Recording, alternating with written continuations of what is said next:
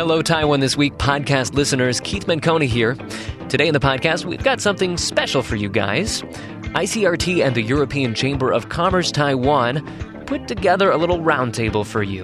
Basically, we got together a whole bunch of expert political commentators to take a look at the forthcoming presidential and legislative elections coming up this January.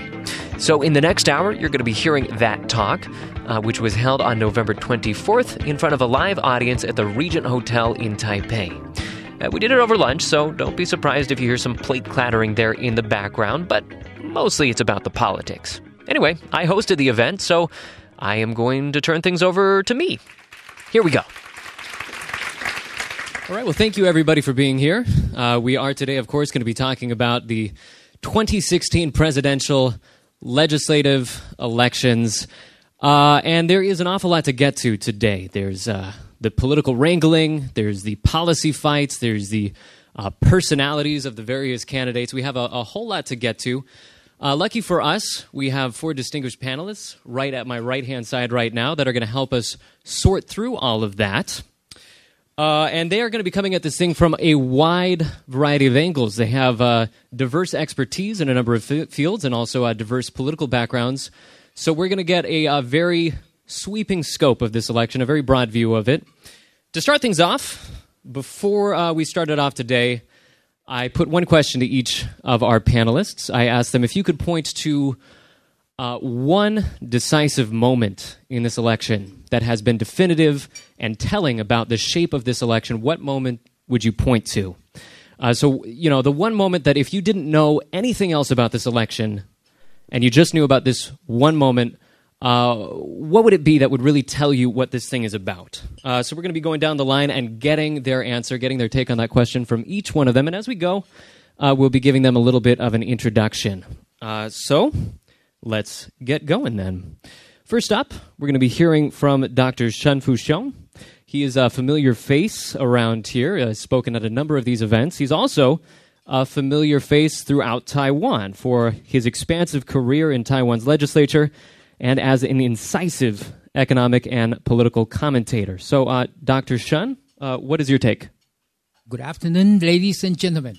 For Miss Tsai, there's no telling moment at all because Miss Tsai start high in terms of supporting level, and she remain high, and we end up high. So there's no fluctuation. But if you want me to tell something about is any moment that I'm impressed, I think it's the time she released a new book and then give the public her opinion of the book. Even the title of the book is called Faction of Ying, Ying Pai. Ying is her name. Pai is a faction. She tell the people in the country that from now on within the party, there is no faction at all other than the Ying Pai.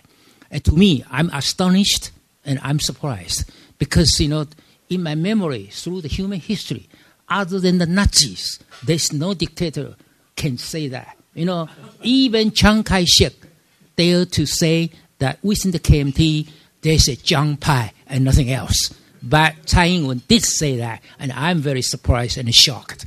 But then, for the KMT part, I think the most astonishing moment for me is not the time they change the candidate.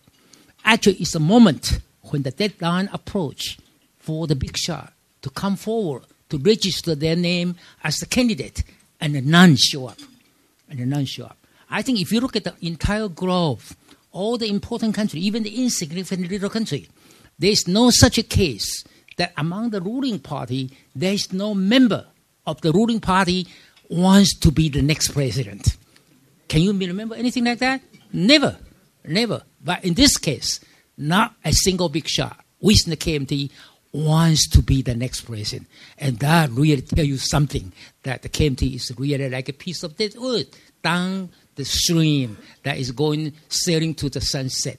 Thank you very much. All right. Dr. Shen, thank you. Two for the price of one right there. Two for the price of one. 2 moments. All right, we're just going to move right on down the line. Up next, we have Dr. Nathan Bato. He is an assistant research fellow for the Institute of Political Science at another familiar name here, Academia Sinica. And he also does research for the Election Studies Center at National Zhengzhi University. So he has got his eyes squarely on the prize right here on Taiwan Politics. Dr. Nathan Botto, thank you for being here. What is the moment you would point to? I have to be more charismatic than that. Yeah, I got to keep it punchy. He actually already beat me to it because one of the things I thought about talking about was the registration when none of the KMT heavyweights came forward. But I decided that I'd actually go back even further because this race, to me, was decided even longer ago than the beginning of this year. I'm going to go back to September 2013 when Ma Ying-jeou launched a purge against the speaker from his own party, Speaker Wang. And that was the moment when the KMT's internal squabbles burst out into the public.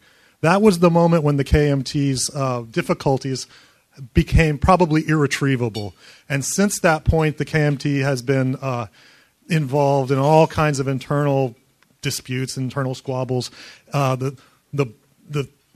As Dr. Sun said, it's drifting down the river, and there seems to be no rescue. That, to me, was the point of no return when Tsai Ing-wen's candidacy moved from likely to probable, and maybe even stronger than probable. So to me, that was probably the defining moment in this whole presidential cycle. All righty, thank you, Dr. Nathan Botto. Sounds like 2 counts against the KMT so far. Let's see if we can help that score with Eric Huang. He is the KMT section head of International Affairs and Foreign Media. I also understand he's got a bit of a journalism background. He did reporting for the China Post. So he's going to break down for us what's going on in the KMT and Taiwan more broadly. Eric Huang, thanks for being here. What's your moment? Well, thank you. I am much more optimistic than Dr. Shen. I don't think KMT is a dead wood, drifting down the river. Or I will do everything I could to stop that from happening. The defining moment of this election, I think, is when Madam Hong, our previous candidate, said that she believed our constitution is an eventual unification with the mainland China. I think that's when our KMT supporters really made up their mind that they would go with the idea that it's okay to replace her with a new candidate. And I think with the Chairman Chu's nomination, the election really started. I think before that, Dr. Tsai and the DPP, they really tried to downplay the election. They tried to avoid Madam Hong at all costs. But now they have no other choice but engage in some of the policy differences. All right, Eric Huang, thank you. And rounding out the panel, we have Dr. Ketty Chen. She's another one of those political scientist types. She directs research at the Association of Public Issues and Studies. But she doesn't just study politics. She's right there in the thick of it as the DPP's deputy director of its International Affairs Department. Dr. Ketty Chen, thanks for being here. What is the moment you would point to? I guess in my personal opinion, the most defining moment of this presidential election was that weekend where we watched Madam Hong Madam Hong being replaced by Chairman Chu, and then in the subsequent days, Dr. Tsai opened her campaign headquarters. Because of the party representatives' meetings of DPP was in Taoyuan, Dr. Tsai's opening of her campaign headquarters is the first time that you see droves of supporters crowding the streets and demonstrating in a very public manner support for Dr. Tsai. So I guess for me personally, Dr. Tsai also delivered a very powerful speech compared to how she used to address public in the past. I really thought that was one of the most defining moments of this presidential election because it marks the start of I guess electoral battles in this time's presidential election. All right, Dr. Ketty Chen, thank you. Those are your panelists, guys. Please give them a warm welcome for today. So as we just heard, this has been actually a very eventful presidential election campaign. A lot of events have happened. I might add to this list, there was the Ma Xi meeting, there was Tsai's trip to the U.S. A lot of things have happened, but one thing that has been fairly consistent throughout this whole presidential run is the polling numbers. I mean, there's consistently been a gap between Tsai and the KMT. She's been leading the race for a long time, And that's just something that really needs to be acknowledged right from the start off. You can't get too far into this conversation without taking a square look at those polling numbers. But to start off this conversation, what I want to do is kind of look at what is behind those polling numbers by asking the question, what is this election really about? When voters go to those polling booths in January, what's going to be on their mind? What's going to be making that decision? And to start off this bit of the conversation, I actually want to start with Nathan Botto to get your thoughts on what is this election really about? What's going to be determining it? Let me start by going back to the polling numbers because they're really quite dramatic. We all know that Tsai Ing-wen's been leading the presidential race, but I want to talk about the party identification numbers. Party identification is one of the most powerful concepts in political science. You ask people among the major parties in our society, which one do you support? And if they're willing to say, I support such and such party, that's quite a powerful statement. And that's the best predictor we have of actual behavior, especially voting behavior. So before the 2012 election, KMT party ID was somewhere in the upper 30s, around 38%, more or less. It spiked right at the 2012 election up into the lower 40s, so around 42%. And almost immediately after the election, it started crashing. And it's crashed fairly consistently over the last 4 years. In December of last year, according to the Taiwan Election and Democratization Surveys, which is the main academic survey, KMT party ID had fallen all the way to 20%. It's rebounded a little bit, so it's in the lower 20s now. So KMT party ID has crashed by about 40%, give or take some odd, over the last 4 years. And that's really the story of what's going on in this election. The DPP party ID for the first few years of Ma's second term didn't really increase much, but it has started increasing in the last year, such that now for the first time in Taiwan's democratic history, the DPP party ID is clearly above the KMT's party ID by 5%, maybe a little bit more. This is something new, so we're not in that old world anymore. Now, what is the election about? Elections in Taiwan, every time you ask this question, somebody will tell you, well, this election isn't about China. It's about garbage collection or taxes or something. Every election in Taiwan is about China. Taiwan has one cleavage that organizes politics and tells you which side you're going to be on, and that's something about China, whether your identity, whether you think what you think Taiwan's future status should be, or just how you want Taiwan's economy to interact with China's economy or the rest of the world's economy, you have to have an orientation towards China. This election is not going to be any different. It is fundamentally about China, and everything else is adjusting off that basic structure. So I'm going to stop there. Let everybody else build on that. Alrighty, we're going to move now to Dr. Shun. So we've been hearing from Nathan that party politics are playing big. Eric Ju is taking quite a big hit because of those party politics, and that cross-strait relations is also going to play big in the upcoming election. Dr. Shun, what do you see there? Let me talk about the poll first. I think the voting turnout will be very low. I would say around only 70%. And my prediction about the final outcome, the difference in terms of vote will be more than 2 million votes. I think Dr. Tsai will win by more than 2.3 million votes. You hear me saying that here. And the KMT always believe the cross-strait issue is their strong issue, that they always have the advantage, but not anymore, not in this time. And I think in this time, the campaign has no issue at all. Because, people don't care about the housing, they don't care about the education, or about any other things, because they consider both parties are, in fact, the same. They are all, during the campaign, they say they are, kind of leaning towards the left. But in reality, they're all right-wing parties.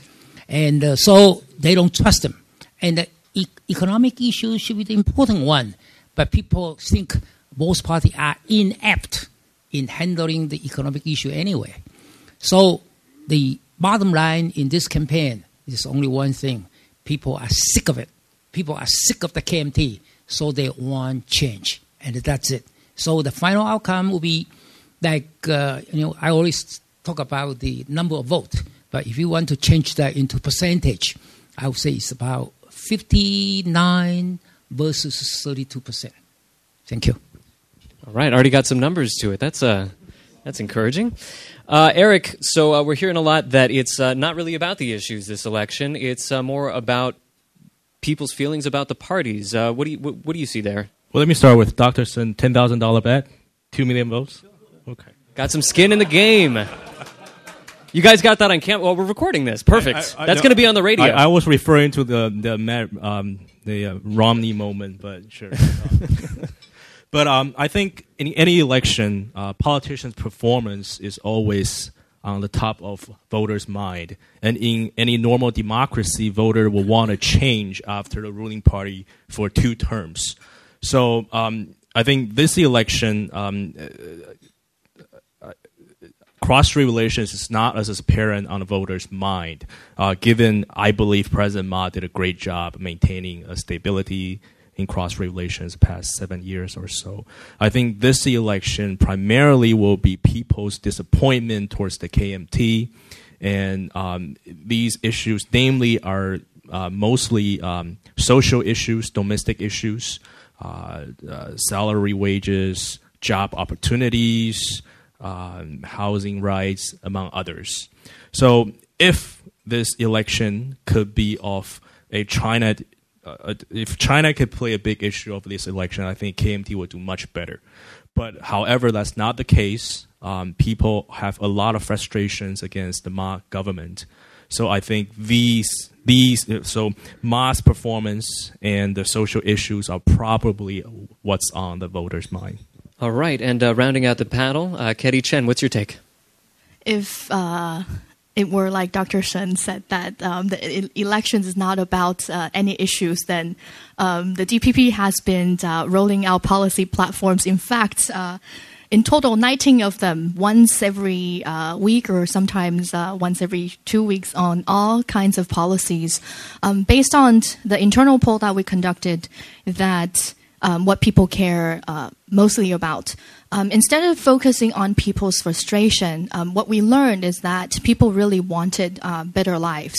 They really wanted a political party, any political parties that could come in to try to help to make their lives better. The people care about bread and butter issues, whether they will be able to obtain jobs that will pay better, being able to have children, because Taiwan is now an aging society where young people are having statistically less than one child. And most important reason that they cite was because price of everything was too expensive. Price of childcare, price of formula, things like that. So also one of the issues that people do care about when we speak to them is that they care about food safety issues, how they could be healthier because the scandal that plagued Taiwan in the past year. But when we ask them about cross-strait issues, it's not because that the people do not care. China will always be a variable when it comes to Taiwanese politics. However, what the people care more about right now is to better their lives, and any politicians or political entities that could come in to help them garner that, the people will. I think the people will turn their support to that politician or that political party. All right, thank you, Ketty. It sounds like Nathan wants to respond. We do need to keep it going a little bit, so for these response sections, I do ask that we keep it relatively brief. But go ahead. Just let me throw in a little more public opinion stuff. So the Taiwan Election and Democratization Surveys is asked about satisfaction with Ma Ying-jeou's performance, and as you all know, it's pretty bad. For most of his second term, it's been about 15 or 20%. But we've also asked, are you satisfied with specific areas in his performance? And cross-straits and foreign affairs are consistently the highest that he's rated. So he gets about 35% satisfaction in those areas, which is higher than everything else, but still not high. you can pass probably on 35% if you're strong on everything else. But those are still more dissatisfaction than satisfaction. When you get to the bread and butter issues, what we call the the people's livelihood issues, then you get down to about 10% approval rating on those. And some of the other things that are low include handling the economy. All right. Well, actually, Nathan, I kind of want to stick with you for this next question. You're a bit of a numbers guy. Would that be fair to say in the political science game you're a bit of a numbers guy? All right. Well, I read your blog. I see a lot of numbers on that blog. I'm going to call you a numbers guy. Now, Shen Fusheng just gave us a number. He said he made the bold claim KMT is going to win by 2.3 million votes. Are you ready to make a similar claim, put some skin in the game as well? Predictions are always dangerous, especially predictions about the future. A good political scientist. I have gone back and looked at old races and looked at especially the ones where one candidate was leading in the surveys before the election by quite a lot to see whether that race closed up or not. And what I've found in Taiwan is usually if you have a 20% lead in the polls before the election, it comes out to about a 20% win in the actual election. So for example, the current race is somewhere maybe around 44 to 22 in the polls. That might translate into a 56-34 win. So again, a 22% gap, but just a different 22%. So Dr. Shen's prediction to me doesn't seem unrealistic. It might be at the higher end for Dr. Tsai, but it doesn't seem that unrealistic to me. All right. So putting some shape to this thing. Really quickly, before we move on, I want to give Eric a chance to give his thoughts on the outcome of this race. I was speaking to you earlier, and you were saying that perhaps the trajectory that Eric Zhu is on will make up some of that gap? We are optimistic to catch grounds to Dr. Tsai.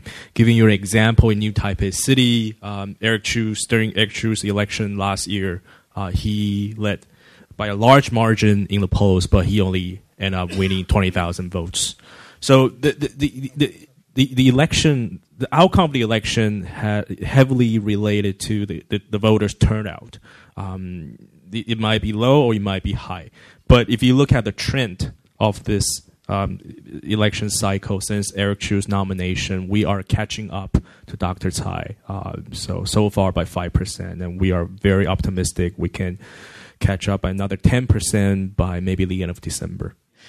All right, well, we're going to move now to taking a look at the politics for the legislative races. And I think in the past, this would actually be a pretty early point in the proceedings to already be moving over to the legislative races. But as many commentators have noted, in a lot of ways, that's really where the action is this time around. Because we do know that the DPP is going to make some big gains in the legislative yuan. The question is, are those gains going to be big enough to get them to a majority in the legislative yuan? And if that were to happen, that would be historic for the party. They've never before had a majority in the legislative yuan. Even during the Chen years, the KMT had a majority. So this would be uncharted waters for politics in Taiwan. And we don't know exactly what that's going to look like. So once again, I'm going to put Nathan in the uncomfortable position of making a prediction. What kind of odds are you giving? Or let's not even put it that way. What do we know at this point about the DPP's chances for making it to that majority in the legislative yuan? So the legislative electoral system is tilted slightly in the KMT's favor. The DPP has to get a little bit more than 50% of the two-party vote to get a majority in the legislature. Because of the KMT will do better in some of the smallest districts. So there's a little slight malapportionment in the KMT's favor. If the DPP gets, let's say, 53% or 52% probably of the two-party vote, it's going to get a majority. Or let me put it this way. If the Green side gets a 52% of the two-camp vote, then the Green side will get a majority in the legislature. Almost all the seats that could be won in the districts on the Green side are DPP. So I think that if the if the DPP gets 52% of the two-party vote, they'll probably have a single-party majority. And at this point, looking at the national polling numbers, it looks to me like it's very likely that the DPP will have a majority and perhaps even a comfortable majority. I think the KMT now is, in their recent statements, they're not even suggesting they're going to hold on to a majority. Their optimistic statements are that they'll have 50 seats out of 113 total. Their pessimistic statements are that they're trying to hold on to 40 seats out of 113 total. I think they might not even hold on to 40. So that's my guess. I don't have real hard numbers because we don't have real good polling numbers for individual races. All right, moving to the other panelists now. I want to put a slightly different question to you guys. Of course, you can respond to what Nathan just said, but the question that I want to put to you guys is, what changes in Taiwan politics if the DPP does make it to that legislative majority? How do the dynamics of Taiwan's politics change once we cross that threshold? And let's start off here with Eric. So, of course, feel free to respond to what Nathan said, but that's kind of the focus that I'm looking for here. Even with a DVP majority in the LY, KMT will still be relevant within the lawmaking of Taiwan. Given the current system, every party will need to sign off before a bill goes into the vote. So now we have the small parties factor as well. One thing to watch out for is James Song has united with Minguodang, Republican Party. Okay, so it looks like they might win a few seats there. For the KMT, this coming election, all of our legislators signed a petition to promise that they will push for reform in the LY. Speaker Wang went on TV over the weekend speaking on this matter as well. So we believe even if the DPP wins majority, this term will be very different from the last because we will push for reforms and we want to see how the DPP respond. And maybe we hope violence will no longer be an issue in upcoming LY terms. All right. So that was Eric's take. Ketty, let's move on to you. It's very good to hear that the DPP legislative candidate have signed a promise to reform the legislature. Because for Dr. Tsai and for our legislative candidates, what the DPP is looking for is to create a legislature who are more responsive to the demands of the people and to a legislature who is more reflective of the desire of the people. And also open communication with legislators of other parties, including the KMT and the smaller parties, because there are issues that the legislature is supposed to be deciding that warrant bipartisan support. For example, national security, how to better economy, social welfare. These issues, it's essential for constituents or citizens of Taiwan, regardless of their party affiliations. So again, as I mentioned before, all the issues that the constituents told us that they care about, we're looking forward to working with other parties within the legislature to try to make people's life better. All right. Thank you, Ketty. So we have a bit of a diversity of opinion right there. And let's round things out with Dr. Shen. Okay, what will be the, after that voting, after the new Congress is formed, what will happen? I think for the first time you will see peace in the House. Because the congressmen from the DPP will behave like a gentleman, because they are in charge. There's no point to really run, the House into a chaotic situation when the boss is when the president is your own man. And then what happened if the KMT member will follow the DPP members' behavior now? I think they won't. Number one, number is too small. It's only 33, 34, that's too small. And number two, the KMT new member has no fighting spirit at all.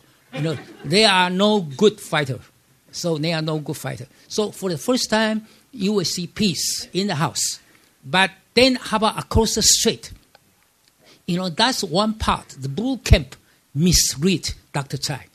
Dr. Tsai, I think she is a nice lady, low-key, mild, and, after 8 years of waiting, struggling, and hard working, eventually she becomes the president. So she will really use this opportunity to have a good administrative record.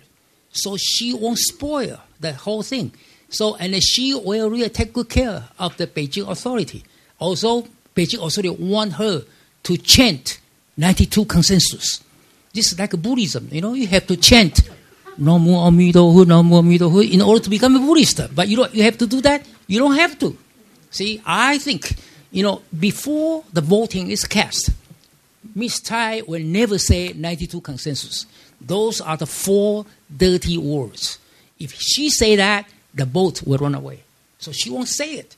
But her final statement will appear in the May 20 speech in the inauguration. But I prediction he might say this. He might say, I will just follow the Constitution of the Republic of China. And then that may not be enough to please Beijing. So she might add something like, all the documents about the fate of Taiwan within my party in the past, in some way, can be frozen during my administration. Is that enough? Is that enough? Well, I think you should ask Beijing authority. Do you really have to chanting the sutra in order to be happy? I'm not sure. Thank you. Claps are coming out for Shun every time he finishes talking. Oh, you can bring the claps. Bring the claps. That's all right. Bring the claps. You should drop your mic every time you're done. I notice a lot of people are writing really furiously whenever he spits out those numbers. Are you guys going to be running to your bookies after this thing? All right, so that actually, speaking about cross-strait, that is a nice lead-in to the next subject that I want to get to, because we haven't been talking too much about the policy end of things, and so we should get to that now. And, of course, cross-strait is always one of the biggest policy issues in any election. This time around, we actually have a great focal point to get into this with the Ma Xi meeting just at the beginning of this month. And obviously, depending on which camp you fall into, you're going to have a very different take on the significance of that meeting. But I want to know, is it really going to be something that is going to influence this election? Is it going to change the way that voters think about how these parties are positioning themselves in terms of cross-strait relations? And we don't need to just talk about the presidential election. Let's open this up to both the presidential and the legislative. And once again, let's start off with Nathan Botto. What's your thoughts? Hey, I get the first word on everything. Setting the table. So the polls say that the Ma Xi-hui didn't really change the electoral dynamics very much.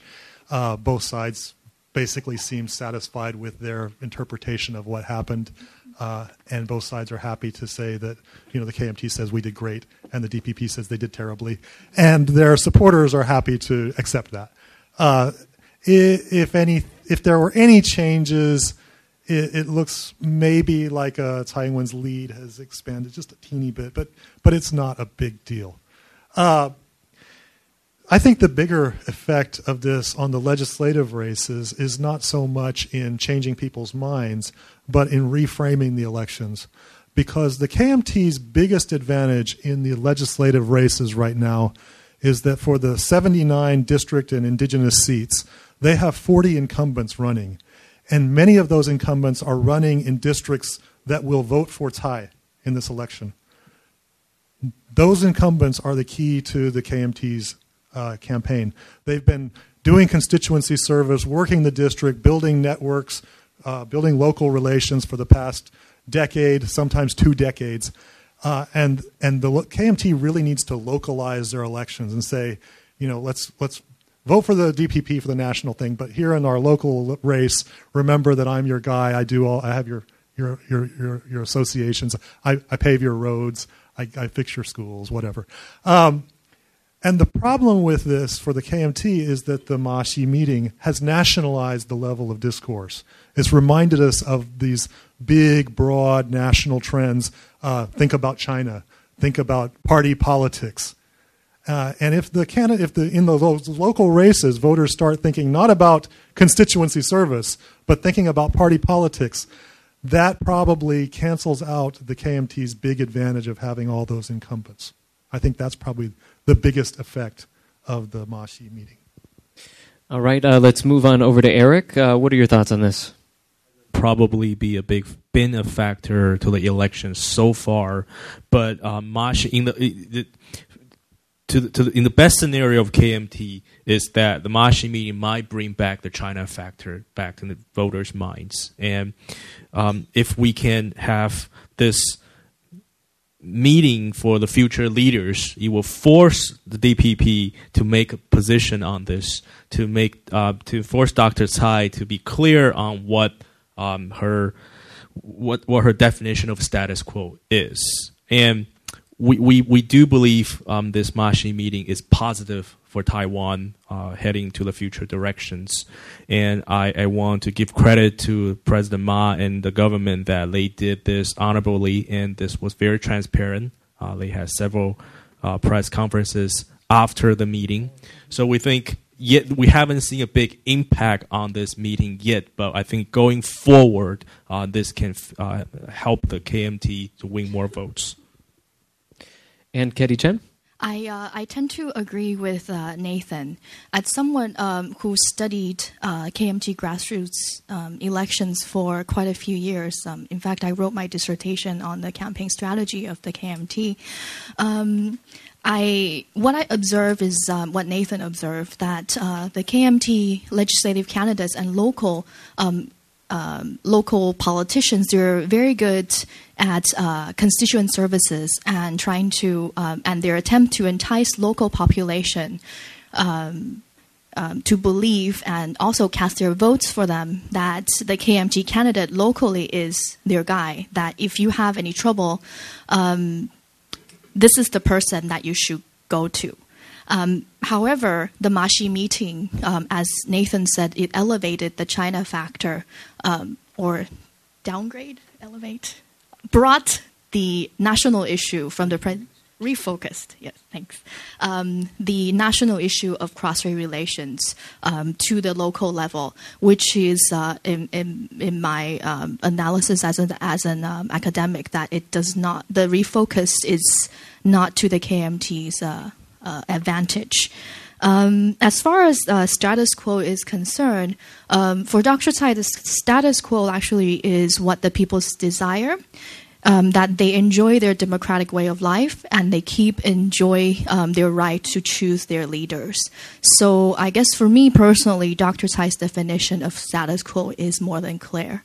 Also, when it comes to the issue of transparency of the Ma Xi meeting, we've noticed that the press conference held by President Ma happened when the decisions were made and also after the meeting happened. And I think from my observation is that was the reason the backlash from the population was greater, and that Dr. Tsai's polling actually risen just a little bit. But overall, in my personal opinion, that the Ma Xi meeting did not really contribute to adding or subtracting the polling numbers for this election. All right, and we're going to let Dr. Shen have the last word on this one. Okay, talk about Ma Xi meeting. It's a big mistake for the KMT. But too bad that President Ma is such a person that's total lack of insight. He thought that this is good things for the Taiwan, and particularly it's good for his party. But it's wrong. Do you know why it's wrong? Because he changed his bottom line. And he led Chairman Xi to use him as a figure to give the message to Dr. Tsai. And that for the people in Taiwan consider is a kowtow. It's a considered kowtow. You just think about, we don't need too much, theory or argument behind my point. You just think about the entire population in mainland China like the idea, and in Taiwan, the small faction of the blue camp, the deep blue, particularly the deep blue tint with red. Those people like Ma Xi meeting. When you have all the red over there and the deep blue tint with red like the idea, then what the majority of people in Taiwan think about it? It's bad. They consider that's bad. And the reason is the results show in the poll. Because after the meeting, Mr. Zhu's rating doesn't go up. But does it go down? No, because it's already too low. There's no room for it to go down. If this meeting is so good, then the rating should go up a little bit, 2 points, 3 points, or 4 points. Not at all. And because the common people in the mainstream of Taiwan consider this is a betrayal of the interest of Taiwanese people. And it particularly narrow down the choice of people, after the DPP takeover. And that is very stupid on Mr. Mao's part. And, he keeps saying, he even sent a letter to the editors, to USA Today. And, that's the reason he has no insight at all. He's so happy. He's so, think I lay down the bridge for the people who follow me to cross the bridge and follow the rule of traffic. He's wrong. There's no such bridge. If there's any bridge, it's like a London Bridge. London Bridge is not you lay down the bridge. It's you raise the bridge or you cross the bridge. When the boat is crossing, you raise the bridge. And who control rising or falling down the bridge? It's the people in Beijing, not in Taipei. See? That's the reason why I think Erica doesn't trust me, but believe me, that meeting hurt your campaign a lot. Thank you. All right. So we are running a little bit short on time. We've heard some great analysis so far, but it's taken up a fair amount of time. So what we're going to do for this last segment is I'm going to open up the floor for people in the audience to ask what questions you may have. Now, we haven't even gotten a chance to touch on economic policy, and we're in the European Chamber of Commerce after all, so that's quite an oversight. But I imagine that some folks out there may be able to make up for that. So if anybody just wants to raise their hand and jump in, does anybody have a question for our panelists today? Say your name and then follow it with your question. Sure. Hi, I'm Jordan Walsh from the Australian office. I'm sorry, this question actually isn't about economics, but it was more so just to touch on a subject that Dr. Batto mentioned, which is the steadily declining party identification with the KMT. And the other side of that is the steadily increasing index of Taiwan independence sentiment. And I was just wondering what the panel thought. Everyone knows what the DPP stands for in the future. What does the KMT stand for going forward, given that more and more people identify with Taiwan as a sovereign country, and this is reflected in the KMT's steadily decreasing index of people who actually are willing to come out and say that they support it? This is directed at Eric. Primarily. Eric, what are your thoughts on that? I believe by default that KMT should be able to win every election. The reason is because I think majority of the Taiwanese voters are economic voters. They want economic growth.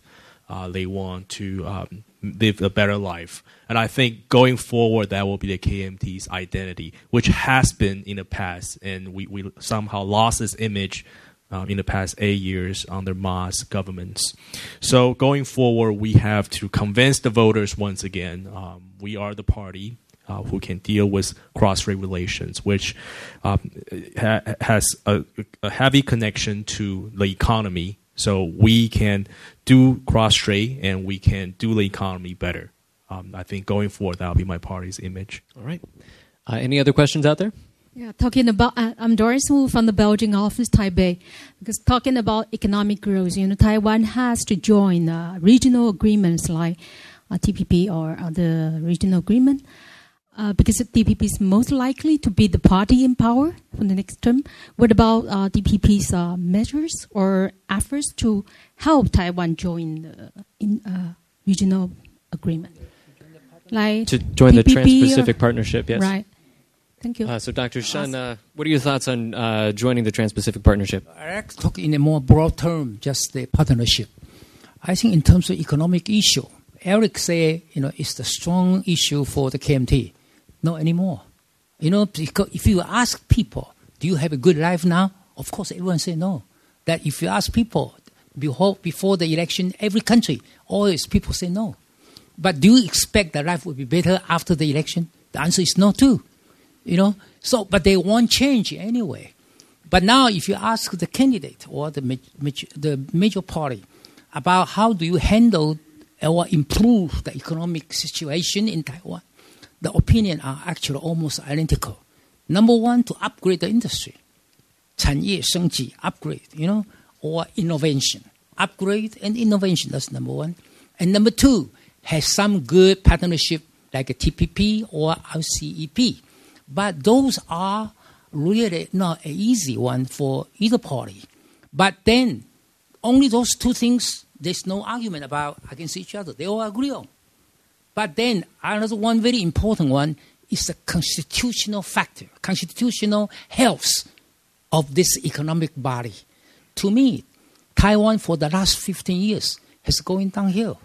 Do you believe? I have put in a lot of time and attention to study the macroeconomics of Taiwan in the last 2 years. Let me tell you, Taiwan right now is one of the major country, the top 20 good country in the world that has the lowest growth in real wage, number one. Number two, has the highest foreign reserve against GDP. Now it's standing around 80%, except Switzerland. Switzerland right now is more than 100%, but that occurred only in the last 3 months because they changed the rule of a Swiss franc, right, against the European dollars. And then number three, Taiwan has the lowest tax rate against GDP, 12%. It's even lower than Singapore. And number four, Taiwan has the highest PPP, that's purchasing power parity, against the GDP. Taiwan right now stands 2.0. 2.0 is underdeveloping country. For America, it's 1. And the most advanced country is less than 1. If you talk about 2.0 PPP divided by GDP, you are talking about Cambodia.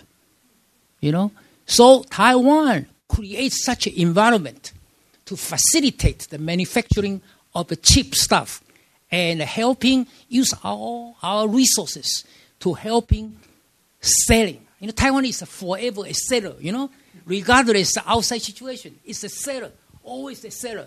If the things you cannot sell inside the department store, you sell outside as a vendor, So that part, I think right now, neither party is addressing the issue. If that issue is not addressed, then the innovation or the partnership with other country can never be realized. So I really worry about we are running into a middle income trap. The middle income trap, we are standing at $21,000. And the People's Republic of China are entering a low income trap, which means $8,000 per year. See, and this is a very bad situation. So my predict this year's GDP is less than 1, even run into negative. And next year is no better. Next year is somewhere around 1 to 1.5. So this issue is very important, but too bad. I think, I want Katie to go home and tell Dr. Tsai, this is very important, more important than listen to Chairman Xi. All righty. Okay, so we're running a little bit short on time, but let's still give Katie a chance to throw in her 2 cents. So we're hearing a lot there about the weakness of Taiwan's economy and also the fact that the KMT does support joining a lot of these trade groups, such as the TPP. So could you give us a sense of what's distinctive about the DPP's policy in approaching this issue? For the DPP, we do understand the urgency of joining regional economic mechanisms such as the TPP and RCEP.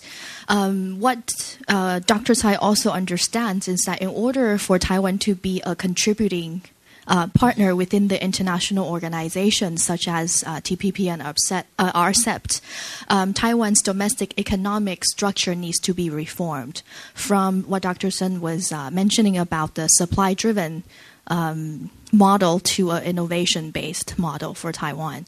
So therefore, just to mention that the DPP has a TPP task force that was formed last year. And so the task force has been meeting very regularly with economic experts to discuss issues such as how to reform regulations and how to create a more investment-friendly environment for Taiwan, and also how to make different industries, for example, the agricultural industries in Taiwan, more competitive when it comes to if Taiwan does try to endorse policies of trade liberalization. So that's the gist of the DPP's position in joining regional economic mechanism. And for bettering Taiwan's economy, there are 5 different projects that the DPP or Dr. Tsai's economic platform that's pushing. It's focused on national defense projects and also a precision machinery project, and also we're trying to create a biotech industry cluster, also as well as creating the Silicon Valley for Asia. We're aiming at Taoyuan to be the place to do that, and also to improve green energy industries of Taiwan. So these are some of the projects that the DPP has in mind, and we have rolled out policy papers on these subjects. So if those of you who are interested, please do come see me afterwards. I'm more than happy to forward you some of the papers that we have. So I just, I would like to give Eric a chance to give your thoughts on the economic situation and a little bit on what the KMT's approach might be. Our record of liberalizing trades with different countries. We have signed trade agreements with Singapore and New Zealand in the past, and we are working in LY to sign TIFA with the United States. So our party's position is we want to join the TPP as well as RCEP, and we believe liberalizing Taiwan's economy will help us grow in that area. All righty. Well, we are running really short on time. The very last thing I want to do, and I'm hoping you can each keep your answers to 20 seconds or less, really got to rush through this, is I've asked, since we don't have time to go over each regional legislative race individually, I've asked them to pick out a couple that they think that we should be watching, because they're especially telling about the legislative race as a whole. So we're going to come opposite order, right back down the line, starting with Ketty Chen. Ketty, what is the race that we should be watching in the legislative yuan? For me, I'm watching the race in Hsinchu. Hsinchu race. And real quick, why is that? Because of legislative leader Ke Jianming versus New Power Party. So it's an interesting race so far, so I'm interested to see the results. All righty. That is Dr. Ketty Chen. Eric, what's your take? Yes. 时代力量黄国昌, whether or not he could be the KMT incumbent. All right. That is Eric Huang. Nathan Bato, what's your take? The race I'm interested in is the New Taipei 10 race, which is a pretty anonymous race in Tucheng and Sanxia. But that, to me, is probably the 57th, 58th, 59th seat for the DPP. And they're running against an incumbent person who's well entrenched. So that, to me, is the one that would swing the DPP into a majority. All right, Dr. Nathan Bato, and always with the last word, Dr. Shen Fuxiong, what is your take? It's the same, I'm with Eric, because I watch the Dan Tam Sui district, because there's a rivalry between Li Qinghua and Huang Guochang. And Huang Guochang is the chairman of the new party. It's a new party for independence movement. And Li Qinghua is the son of Li Huan. And Li Huan, who was the Secretary General of a KMT party. So that is really a biggest contrast between two candidates, and it's interesting to watch. Right now, Li Qinghua is slightly ahead. Thank you. All right. So those are your panelists. That is their take on the legislative election. Please give them a hand. They've been fantastic.